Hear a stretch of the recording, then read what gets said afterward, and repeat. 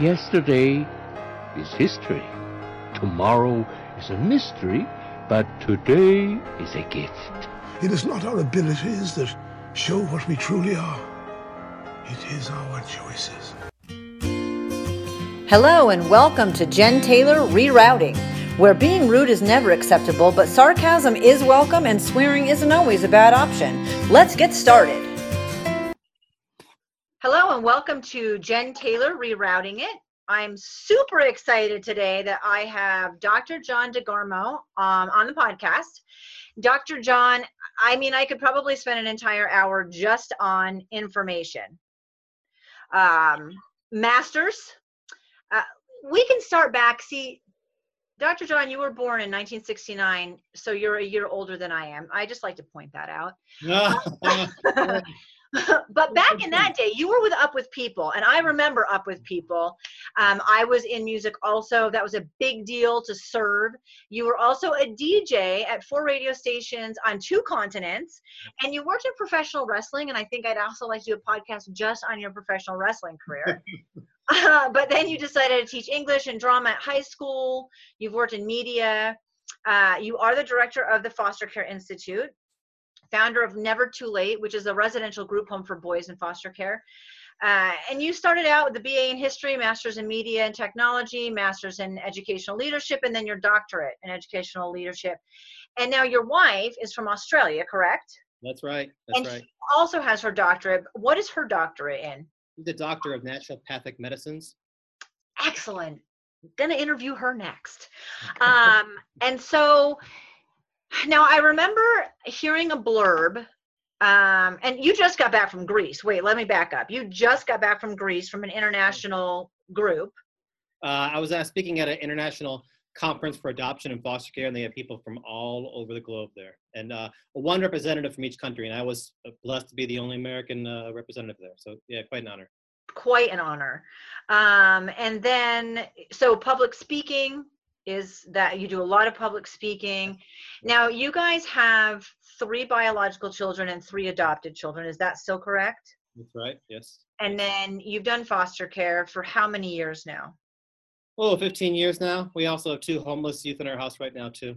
You know, you make me sound busy. It's not. Well, I have 13 children, and at the most 12 lived in the house at the same time. And people, I'm sure you get the same sort of attitudes that we get. Like, it must be so loud in your house, and it's really not loud in our house. And it's not busy. It's very orchestrated. It's orchestrated chaos, I guess. A little bit. Now you focus a lot on sex trafficking, cyberbullying, online dangers, on top of some of the horrific abuse that these kids go through. So, but I want to back it up just a little bit. You met your wife at Up With People, correct? That's right. Yeah, actually, that was 27 years ago. We were actually going to Iceland and Sweden this summer for a reunion, and we will be seeing her ex-boyfriend from Germany and the young girl I was enamored with from Sweden, so we're going to have a great time. Okay, so I did remember this correctly. You guys went to Up With People, and you were dating other people, and it's a huge singing group, and it's like camp, summer camp. You get very, very close very, very quickly. Feel like you've known these people forever. So she was one of those people, and tell me if I'm remembering this correctly. You guys spoke a common language. Yeah, we spoke English. That's right. No, I actually, when we began the year, I actually told her maybe 2 months into the program, the year of travel, that I had a crush on her, and she just ignored me for a very long time after that. She wanted nothing to do with me. And then we became fast friends, but, she had her German, I had my Swede, and then at some point we realized later on that English, the common denominator here, let's work with that. So, yeah. I love it. So take me on that journey with your wife, because you have 27 years now since you met, which is an outstanding accomplishment in and of itself, just standing alone. So you guys both went to college. You have several degrees. Take me on that journey a little bit together with her. Oh, it was a journey. We got married and moved to Australia, lived on a tropical island in the Barrier Reef for quite some time. Our first child died of a disease called anencephaly, or some pronounce it anencephaly, while we were there. It's a condition where the brain never forms. Flew back to America years later with a 3-week-old baby. Our second child flew into Atlanta, Georgia, and didn't know anybody, didn't have a job, didn't have a car, didn't have a house, just completely on her own, where I was chasing my career at the time in professional wrestling.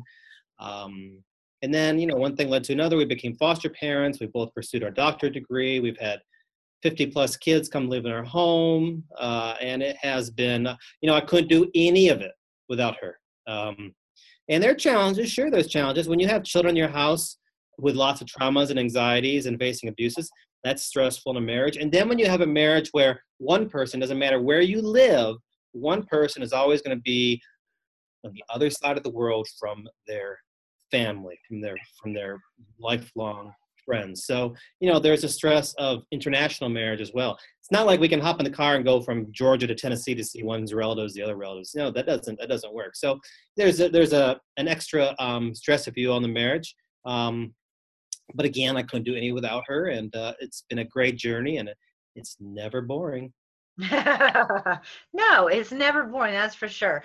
Kids, no matter what, are never boring. And I mean, you did talk about you had the loss of your first child. So anyone who has remotely experienced even a later term miscarriage, or that is devastating. So to get past that, and you're young, it's your first experience, and it's tragic. Then to even move forward and have children, at what point in there did you guys decide to open your house for foster care? Well, let's take a step back there. After the loss of our first child, our grief was very, very different from each other. She grieved in a healthy fashion. I didn't. I did not grieve in a healthy fashion. I was angry. I was bitter. I put a lot of things. I was against a lot of things.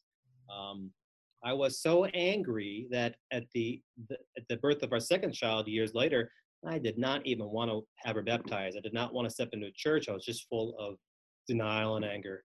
So years later, when we did move to the States and we had 3 children, healthy children at that time, I was teaching in a very rural high school that was full of a lot of poverty. And I kept finding a common theme for many of my students: low grades, poor attendance, poor behavior. And I kept asking myself, why? What is going on? And I met a lot of their birth parents. I thought, okay, this is why. It starts in the home. So that led to the discussion of my wife of, we lost our first child. How can we help other kids?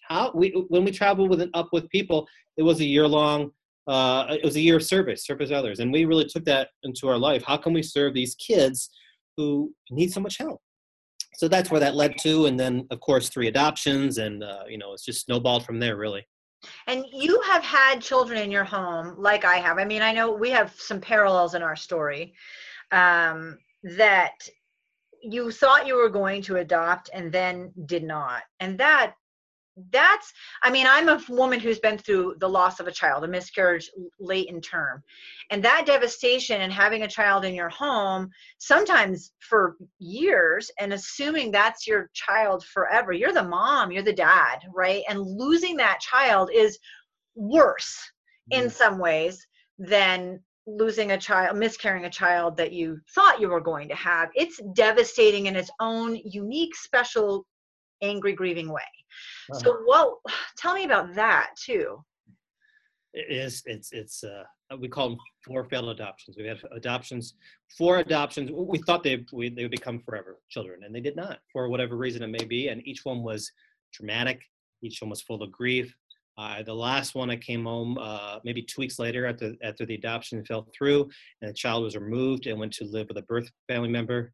And came home 2 weeks later. My wife was on the bathroom floor on all fours, tears just streaming out of her face, saying, I just can't do this anymore. But, that's how it is a lot with as a foster parent in general. People always say to me, Dr. John, I can't do what you do. It hurt too much to get the kids back. And that's the truth. Every child that comes to my house, whether I want to adopt them or not, I give them what they need the most. And that is for me to love them with all that I have, because I might be the only adult in their life as a foster parent who has ever given them positive, healthy love. That's what they need. So when they leave, man, it just like my heart ripped out. And foster parents' heart's like a lot like a quilt, just patches all over the heart.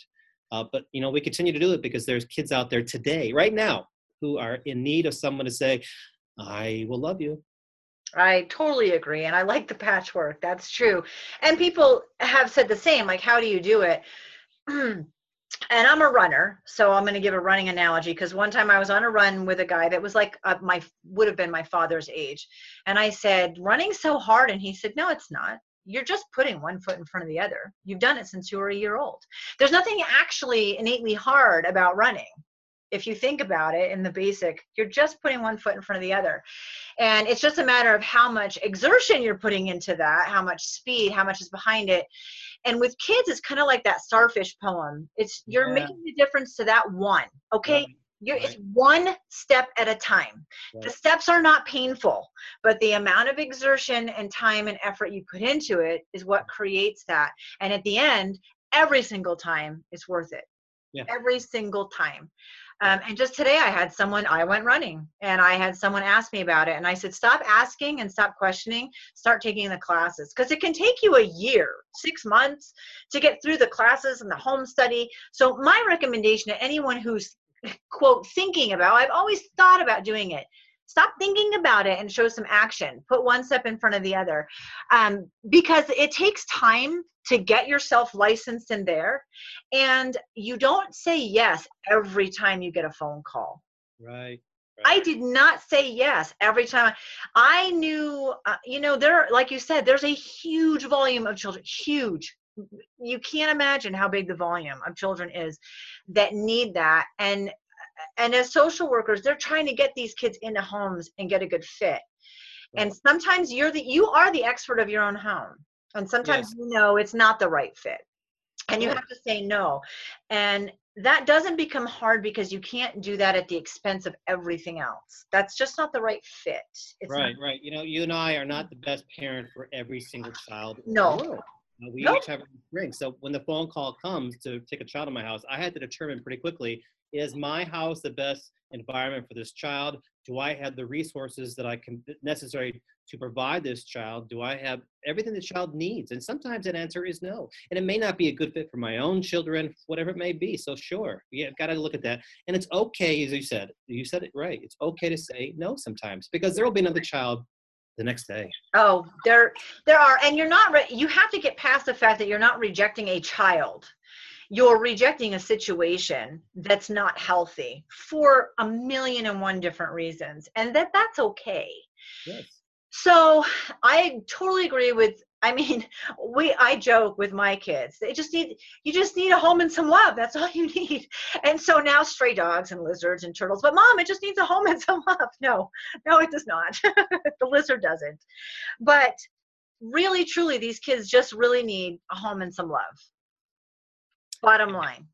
Security, stability, and unconditional love goes a long ways to healing. So you touched on earlier, you're traveling everywhere, and it's an honor, a privilege. That's how I found you in the foster care kind of network. And you've taken what other people have done, or you've taken how I feel and what I've done and put it on steroids and put it out to the world, which is fantastic. That's what we need. But how do you balance it? You have like 11 kids in your house right now. Down to 9. Down to 9. Is that all? That's all. It's people ask me all the time, how do you do it? Well, I'm on the 32-hour day. I managed. I found that secret, and I will sleep when I die. So there you go. It's a partnership with my wife. We're equal. We're 50-50 in all that parenting skills. So, if she can't do something, I'll pick it up. And it's just a lot of dependence upon her and her depending upon me, and we work together. But when I go away I was in Greece for 5 days, and I'll be going I think I'm going to Mississippi next for a couple of days. When I come home, it's time for her to take off and have a break time, and I pick up right where she left off. It's hard though. Sure, it's exhausting at times, and sometimes I need to step back and say, you know what, I need some alone time. I need some me time. I need to just circle our wagon, so to speak. Trying to find that right balance of giving yourself to the children and allowing some time for yourself as well and for your spouse as well. That can be a tightrope, sure. Yeah, I think that balance is a tightrope. I know for us, there are times we get in the car and just go to the grocery store alone together. And I'm like, do you want to stop in a parking lot and make out? Just because I'm like, this is it. This is the only chance we've got. And so, sometimes you make out in the parking lot and that's okay. But you really have to, I think you learn how to, it's not as much balance as capitalizing your efforts and your rewards and your priorities. And I mean, sometimes it can be 5-minute cup of coffee and other times it's an actual date. And so you never know what's coming at you. So have there been, now you guys had your 3 kids. Yes. How old are all the kids? Well, we've been doing it for 15 years. My oldest is 20. Biological child is 20. So you can pretty much see right there that that's my children's norm. That's their lifestyle they've always known. My birth children are 20, 18, 17. My ones I've adopted are 10, 7, and 4. My homeless youth at the moment are both 17 and 18. But, I say that to differentiate the children, but I also want to stress this, that in my house, there's no label. They're all my children. Exactly. They're homeless, adopted, biological. They're my children, my family. So, but yeah, for my own ones that are labeled DeGarmo from Biological Genes, it's their norm. It's what they've known. So 20 to 4. Yes. Right now. We recently had 7 in diapers about a while back.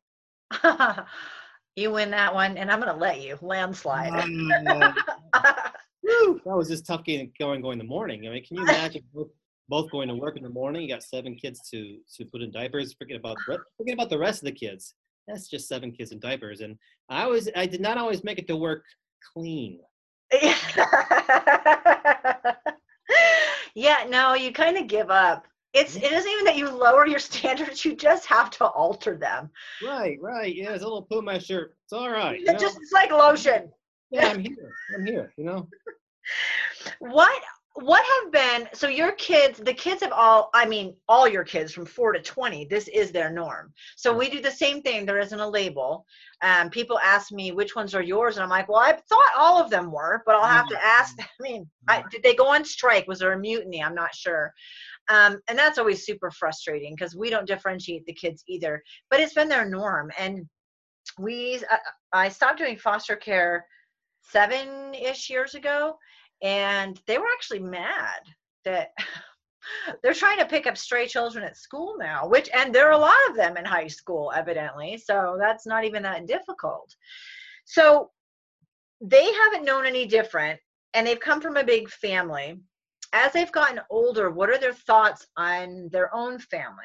And I know with kids that changes. You want to be a fireman or a princess or a brain surgeon, But what are their thoughts, those older kids especially? Well, my oldest just returned from spending a year in Australia where she worked abroad. That's where she was born, actually. So she spent a full year at the other side of the world. And, we had besides Skype, there was, when she had her tonsils out, we couldn't go there. Her wallet was stolen, couldn't help her. So it was a growth experience for her. My 18-year-old daughter is right now in Europe for a month and a half with a friend, just doing the tour, going from country to country. So my children know a life of travel and adventure, and they know that there's no boundaries. There's endless possibilities. Let me rephrase that. There are endless possibilities, and the word no should not stop you. You can keep going, and if you believe in doing it, you can find a way. That's how we do it with 11 kids in the house. Many people say I can't do it. Well, you just make priorities. You make the life choices. So we try to teach our children that think outside the box. Everything's possible. As far as their future, we just hope that they lead a life of service. That they've learned the importance of serving other people, of putting other people before them. Will any of them become a foster parent? I don't know. I really don't know. But I'm hoping that they, in some way, find that it is important to put other people first and to serve others. Right. And that's perfect. I think as a parent, there's no license or real manual for parenting in general. I have to get one to go fishing, but anybody can have a parent, be a parent.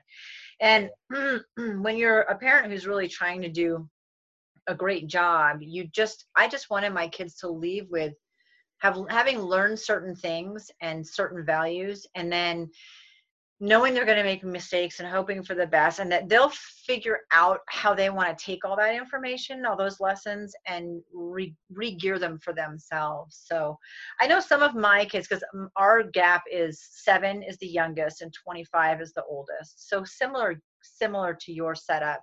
And there's 13 in that age range. And I just wanted them to know how to cook. I want them to know how to clean. I wanted them to know how to be nice to people. I want them to know about God.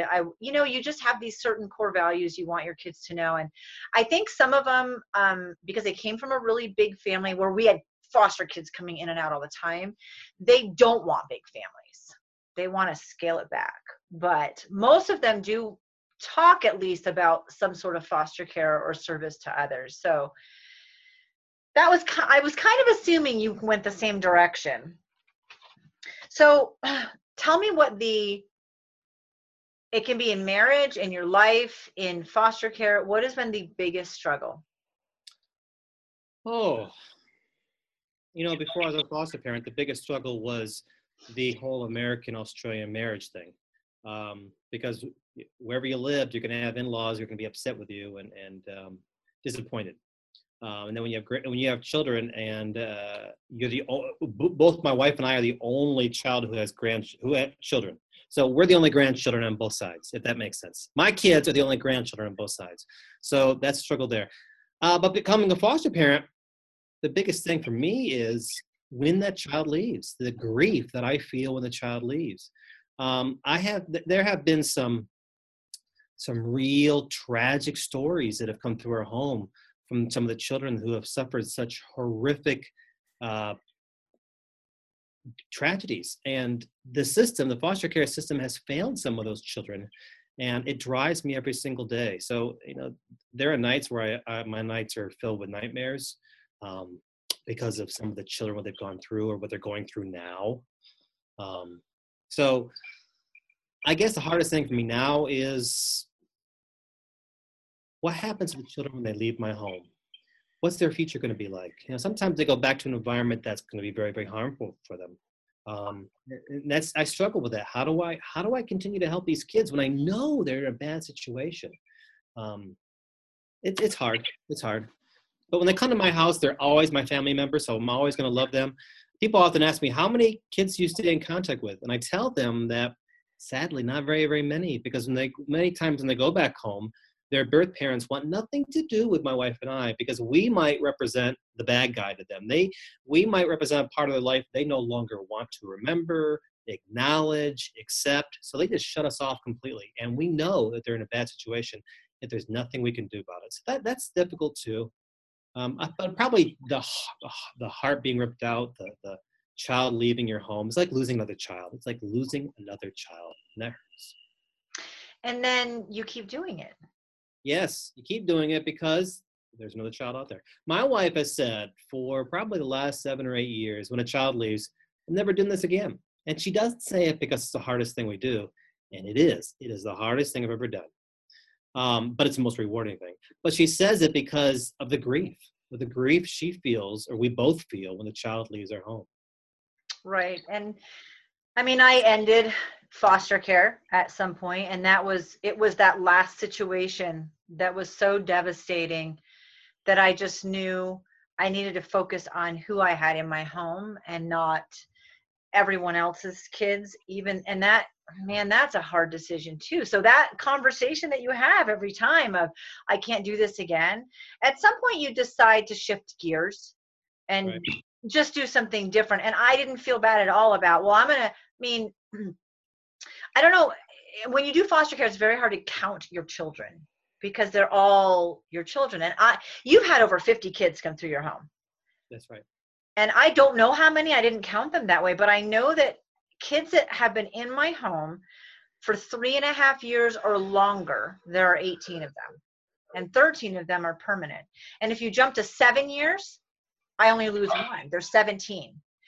And, you know, it's that whole one step at a time. You're making a difference to that one. And if people out there don't understand it, I would love to hear your analogy, because I think about how if you go to Starbucks to get a coffee and they mess it up, they mess up your order. It's super easy to say, you really made a mess of this. I don't know if you're having a bad day. It's really easy for us to get upset about it. But very rarely, if that person on the intercom in the drive-thru is just awesome, it's very rare that we in our society right now drive up and go, dude, you made my day. Whatever you're drinking today, I want to. Keep up the attitude. You totally rocked my world in the drive-thru this morning. High five me. We don't do that. And doing either one of those makes an enormous difference in the life of someone else, right, without us knowing it. And if you take that, again, I'm going to use the steroid analogy, what you're doing in the life of a child, almost in passing sometimes, 6 months in their lives, you know, it's not that much time. You have no idea the impact you can make. Right. No. You're planting a seed. And I often tell my foster parents that I train across the globe that years from now, the children who have come to stay in my house, they may not remember my name and they may not remember my face, but they will remember that for a time in their life, and maybe it was the only time in their life, somebody loved them. And that is magical. That's life-changing. And that's why you do it again. That's why I do it again. So what are other day-to-day struggles? Do you have, now you've done adoptions and you've had kids longer periods of time. So what are some struggles with their emotions on being adopted or going home? I mean, there's a lot of scenarios here. So maybe they go home and it's healthy, which honestly, everyone, is what you want. Yes. If the biological parents get their act together and become good parents, you want those kids to go back there. You are excited that they're going back there. You are supportive of them going back there. That is the goal. Reunification, 100%. And you got to think of foster care as you're the intermittent service for reunification. In the event that that doesn't happen, which is often, unfortunately, right.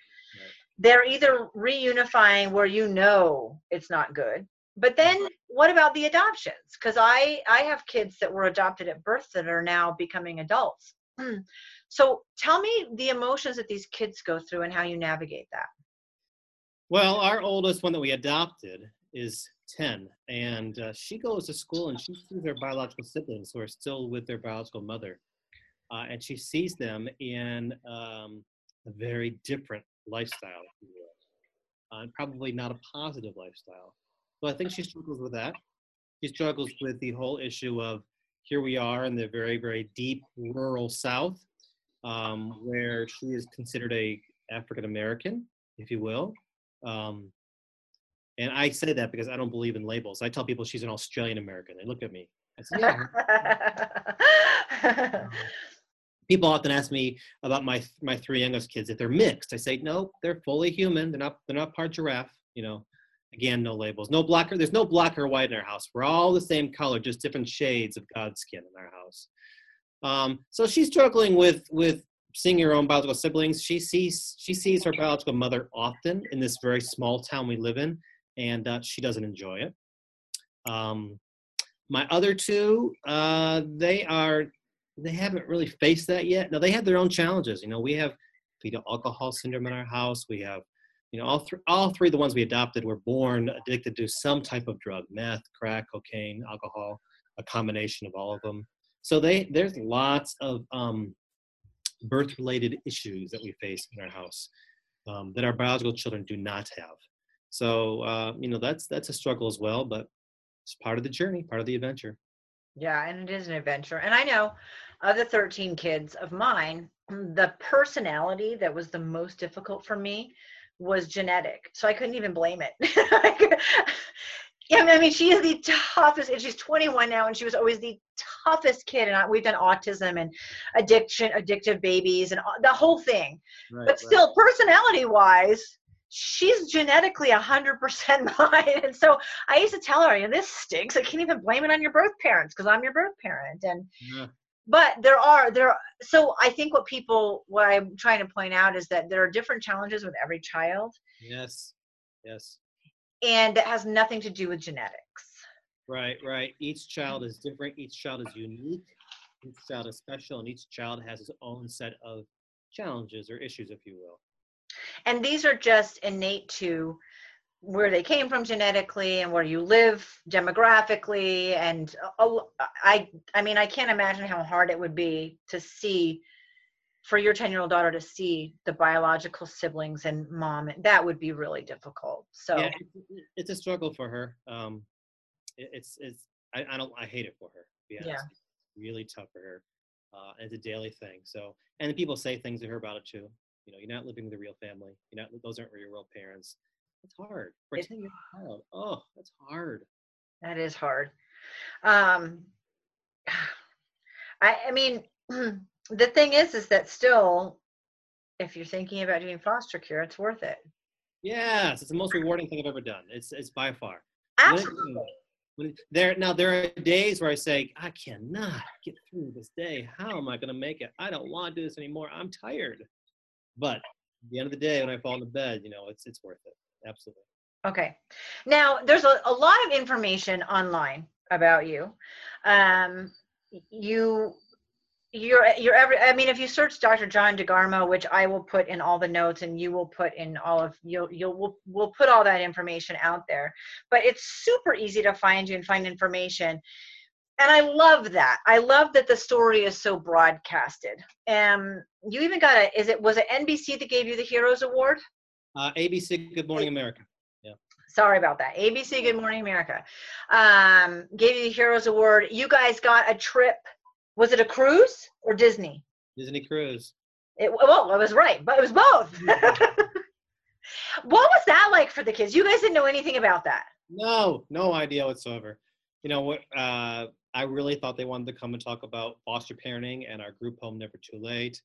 And they did. They spent the morning doing all that. And then in the afternoon, they pulled us outside and said, guess what? You're going on a Disney cruise. And we're like, what? When? They said, next week. What? It was a tremendously exciting shock. That was great. It was exciting. My wife is a Disney fanatic. She actually has a nonprofit called A Happy Childhood, where she takes children from foster care and she takes them to Disney World for 5 days. And we've taken many of our own kids there from foster care. We have found that it's a unique setting and that children are able to leave behind their labels of being a foster child, their abuse, their anxieties, their traumas, their nightmares, if you will, and just focus on being a child and allowing them imagination. And we have seen some kids who have smiled for the first time or laughed for the first time. We call it Disney therapy, a type of play therapy. So, it all tied in together with this cruise. It was great. It was wonderful. It's exciting. It was exciting to see just the reactions, but I thought maybe you had some idea. No, none. That's almost better.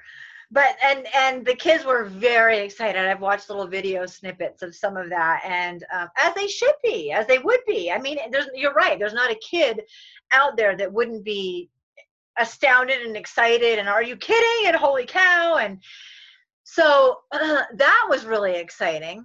Right. But tell me beyond that. So if there's a lot of information that I can find online and I can watch these really fantastic videos, you do great stuff on Facebook. You do little video snippets. You did one on your way to Greece. I think you were talking about sex trafficking on that one. Right. Is that correct? I watch a lot ahead of time, so sometimes I'm getting them mixed up. Is that what you think is the worst issue right now? What's the worst issue with these kids in foster care? I think the most relevant issue is, and child sex trafficking ties into that, is online technology, social media, because these children who come into our lives from foster care, they have no feeling of control in their life. They don't have control of being taken away from their biological parents late at night with no explanation. They have no control of being taken away from siblings, no control of being taken away from their home and placed into a house with strangers and moved to a strange school. They have no control of any of this, but they feel the only way they have control, the only thing they have control over in their life is with their social media presence. So they go online and they create an online persona of what they wish their life was like.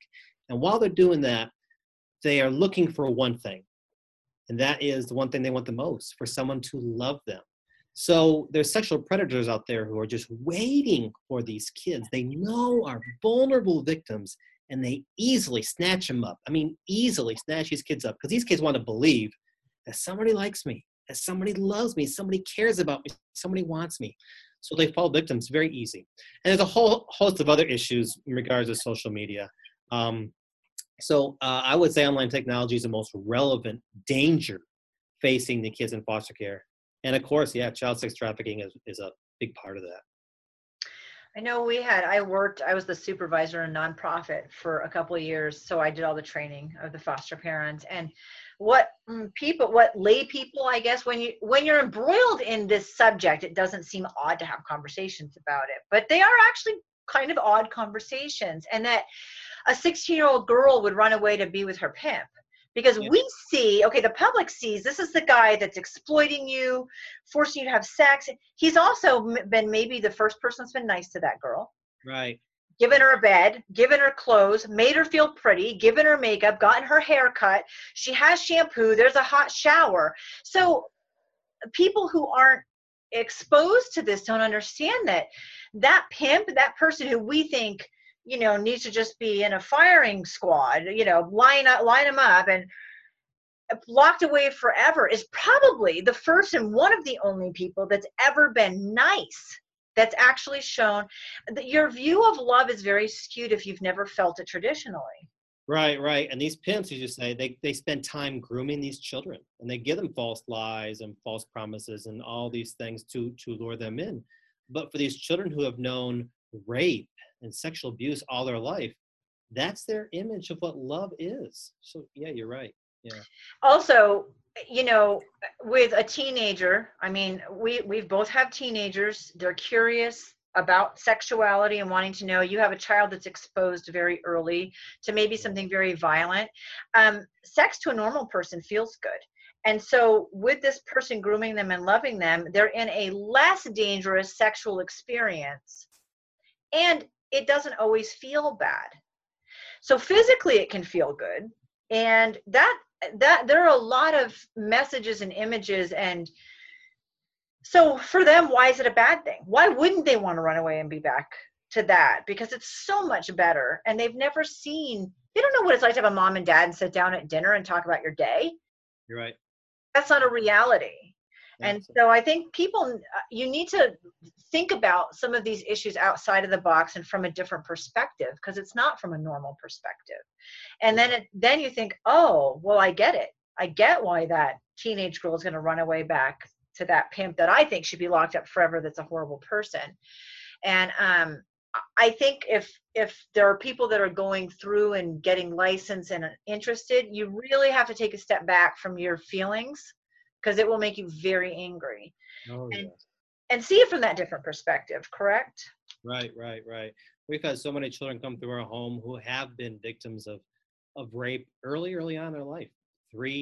Actually as young as 1 year of age. We had a boy who was raped by his grandfather as early as 1, and he raped his 2-year-old sister and 4-year-old sister. And when those kids came to us, it was beyond tragic, beyond horrific.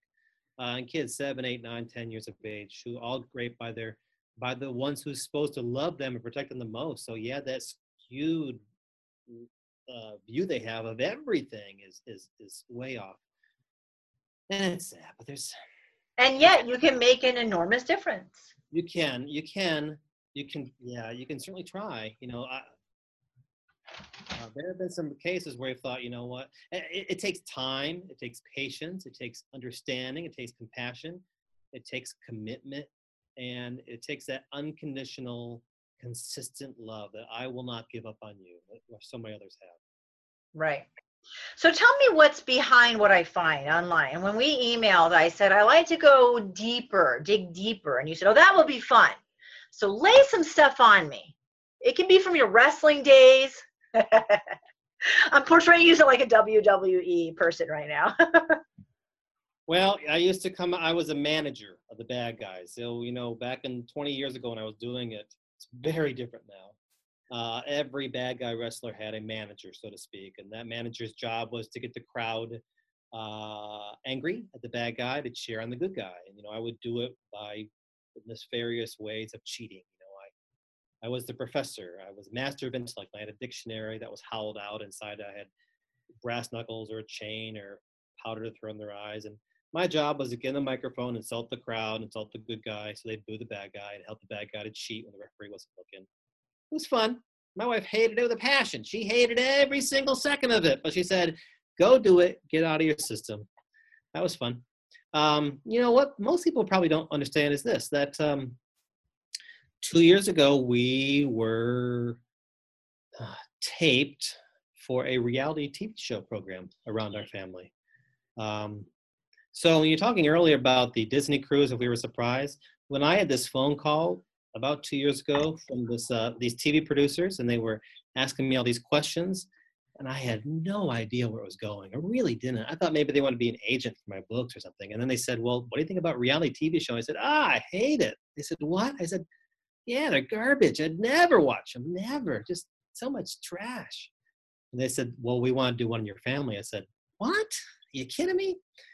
So my wife and I talked about it for a long time. We prayed about it for a long time. And we thought, if we can show foster parenting in a positive light, if we can show the children in a positive light, if we can encourage even one person to help a foster, even if they don't want to be a foster parent, but if they can help these kids in some way, then it'd be a positive thing. But I really didn't think it was going to happen. And so the morning they showed up, the morning they were scheduled to show up, I kept thinking this was the best April Fool's practical joke ever pulled on me, because I love jokes. If you ever see my speaking engagements, they're full of jokes. I just love to laugh. I love to laugh. So I thought this is the greatest one ever pulled on me.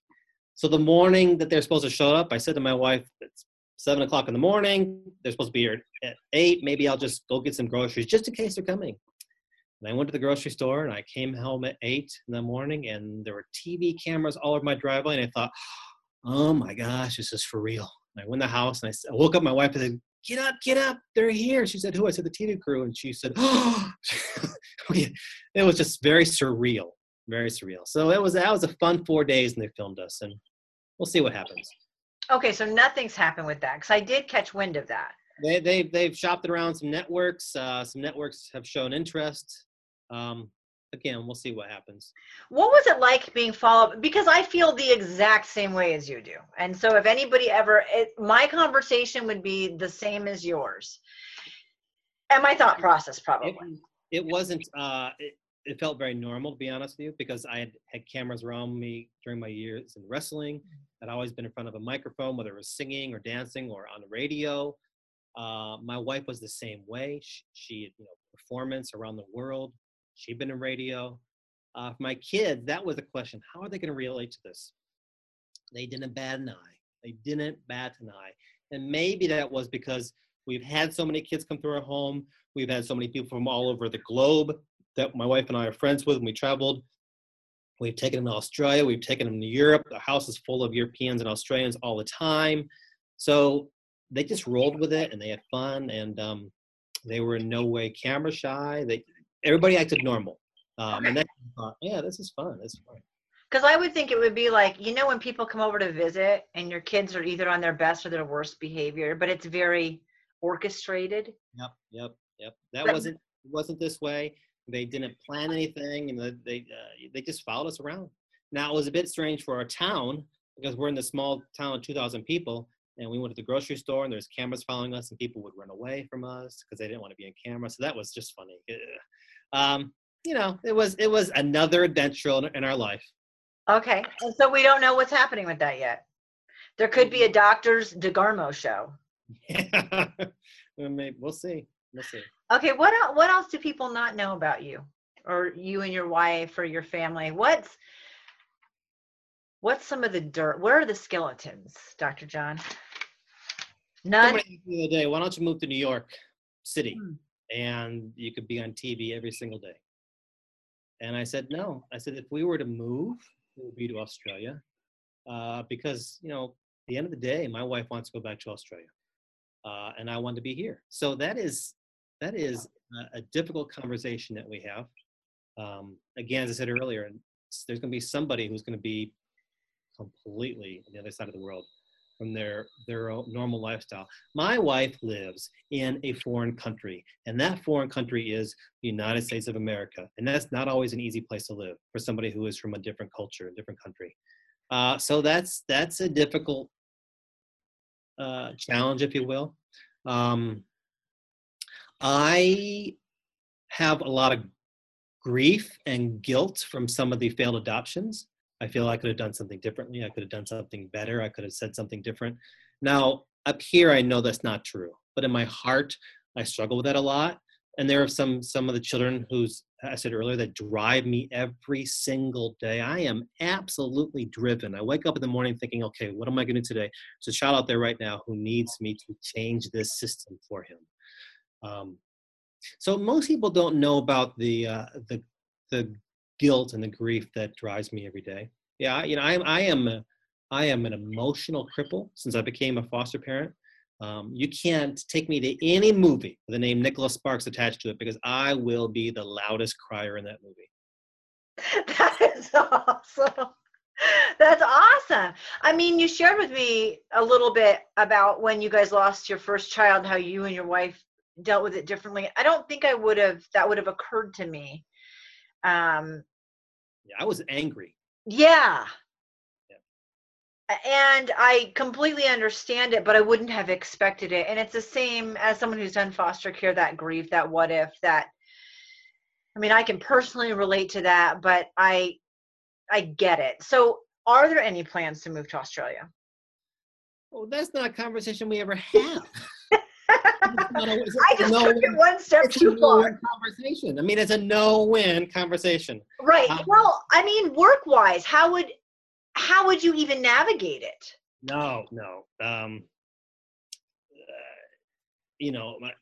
keep reminding my wife, you're 6 hours from Disney World where you live right now. Who knows what tomorrow's going to bring? We shall see where we end up. I don't know. There are some things that we have planned that don't involve Australia, but that do involve other parts of America. We're just going to wait and see if they come to fruition.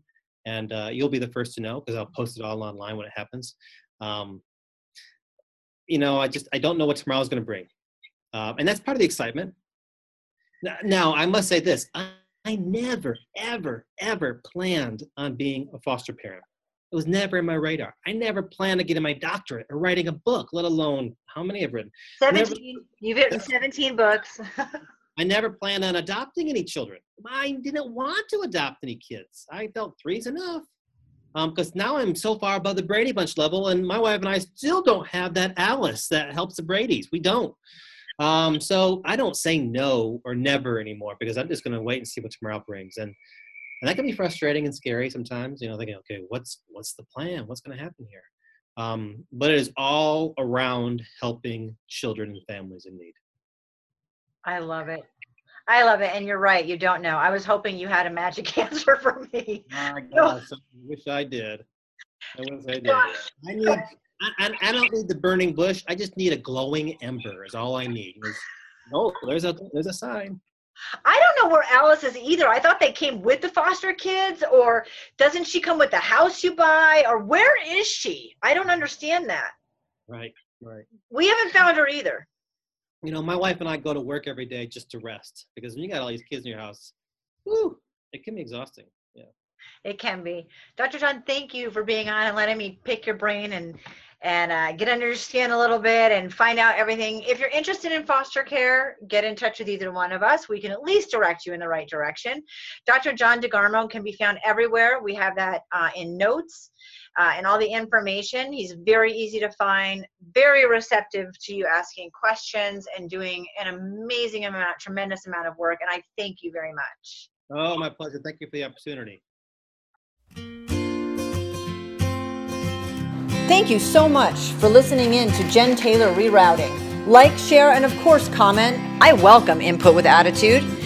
Get a copy of my book on Amazon, Hello, My Name is Warrior Princess, or check out my website, jentaylor.net. And if you still want more, sign up for one of my coaching packages.